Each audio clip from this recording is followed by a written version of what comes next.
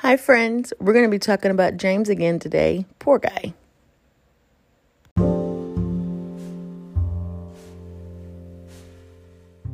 Hi, friends. This is Bethany Jennings, and you're listening to We Should Talk. It's a podcast where we talk about anything and everything to encourage, equip, and empower you to be a decent human. Let's talk.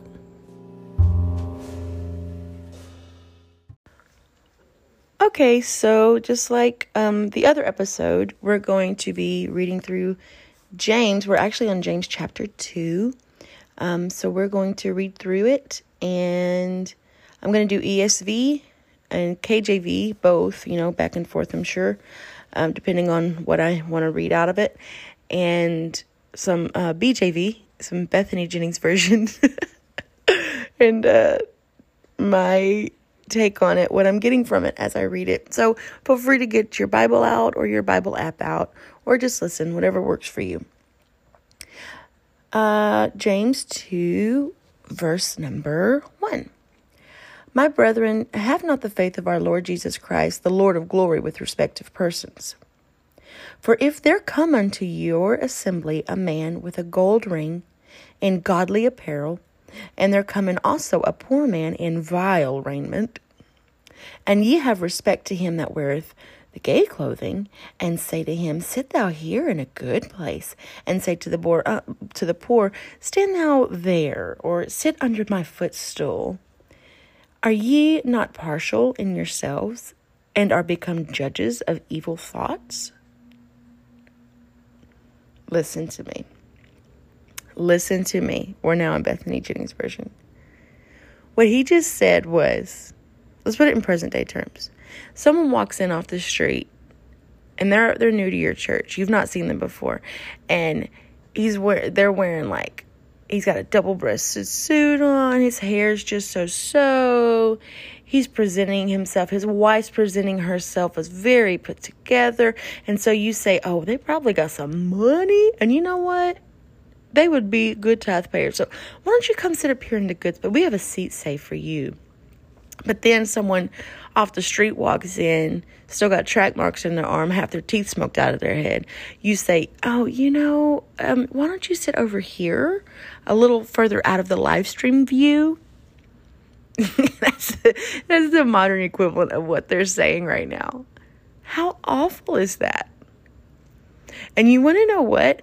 Sometimes that still happens. Believe it or not, it still happens. But I have found, I've been very blessed to travel a lot with Dad, with David, with me. But every time I travel, I see the Lord will not give you more than you can handle. And that doesn't just mean the bad stuff, that means the good stuff too. So if you can't handle someone who has quote unquote riches, or someone who's got money, if you can't handle that with the right attitude, he's not going to keep sending people like that to your church because you can't handle it right. Something to think about. Because if that's what you're after, then you're after the wrong things. You can't love God and love money. Love the people. Treat them exactly the same. But don't treat them differently because someone's got social status or someone is presumed to be wealthy or someone. Don't do that. Don't do that. That's not only unchristian, it's just not being a good human. Okay, I'm sorry. We're back. We're on verse 5. Hearken, my beloved brethren, hath not God chosen the poor of this world rich in faith and heirs of the kingdom which he hath promised to them that love him? But ye have despised the poor. Do not rich men oppress you and draw you before the judgment seats? Do not they blaspheme that worthy name by which ye are called? If ye fulfill the royal law according to the scripture, thou shalt love thy neighbor as thyself, you do well. But if you have respect to persons, ye commit sin. In other words, not like if you respect them, but if you prefer, with respect to that one, blah, blah, blah, blah, with respect to that one, blah, blah, blah, blah. They're not saying like you give them respect. They're saying like you prefer one over the other. But if ye respect persons, ye commit sin. and are convinced of the laws as transgressors. For whosoever shall keep the whole law and yet offend in one point, he is guilty of all. You know, that kind of reminds me of the last episode where we read James 1. It's talking about you think that's an abomination, blah, blah, blah. Scripture says that's abomination, but you ain't controlling your lying tongue. All of it matters. All of it matters. Just because you ain't out doing socially unacceptable sins, I mean, you ain't sinning. Anyways, we're on verse 11. For he that said, do not commit adultery, said also, do not kill. Now, if thou commit no adultery, yet if thou kill, thou art become a transgressor of the law.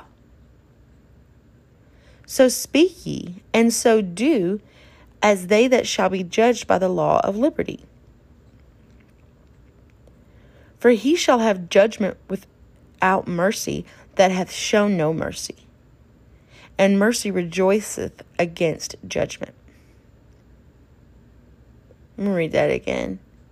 Starting at verse 12. So speak ye, and so do, as they that shall be judged by the law of liberty. For he shall have judgment without mercy that hath shown no mercy. And mercy rejoiceth against judgment. What doth it profit, my brethren, though a man say he hath faith, and have not works? Can faith save him if a brother or sister be naked and destitute of daily food? Hold on, let me make sure I got this. There we go. Sorry, I had to adjust my screen.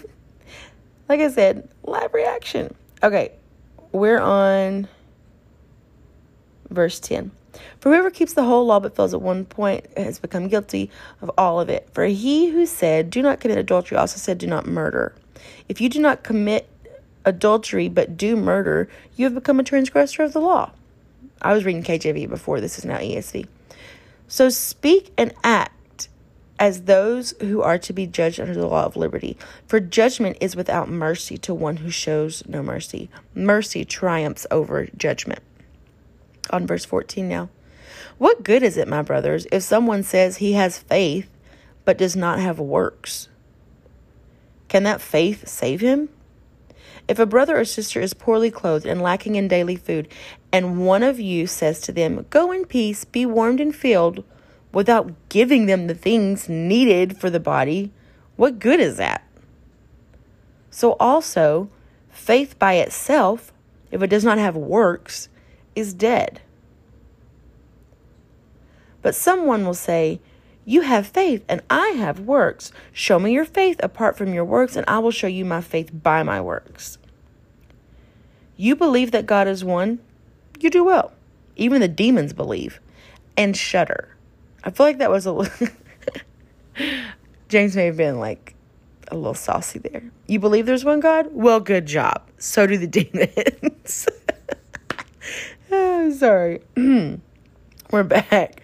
Verse 19. You believe there's one God, you do well. Even the demons believe and shudder. You guys should memorize that. James 2:19. There's one God. Praise him. Verse 20. Do you want to be shown, you foolish person, that faith apart from works is useless? Okay. Verse 21. Was not Abraham our father justified by works when he offered up his son Isaac on the altar? You see, that faith was active along with his works. And faith was completed by his works.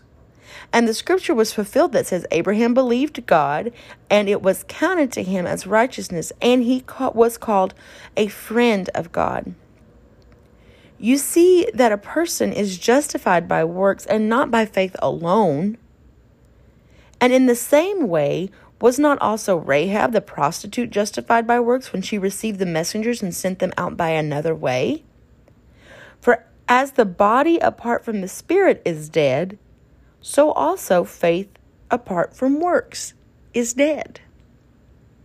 That's the end of James 2. I think sometimes we have these scriptures in mind and we like we know the pieces of the scriptures because they're said so much, especially if you've been raised in church. They're said so much in Sunday school and in preaching. And sometimes we say them in like everyday stuff. Oh, faith without works is dead. Oh, or, you believe there's one God, you do great. Good for you. But we don't fully understand them in context, like that these verses are connected here and here and here. So it's not enough to just believe there's one God. You got to do something about it, right? It's not enough to say, oh, I really wish those people were taken care of. I really wish they could hear the gospel. You got to go do something about it. It's great that you have faith. It's great that you believe. But put some feet on that belief and go tell some people. Go live it out. Let your life be a testimony of that. All right, that was James 2. And we will get into James 3 next time. This has been fun. Hope you guys are enjoying it. Bye.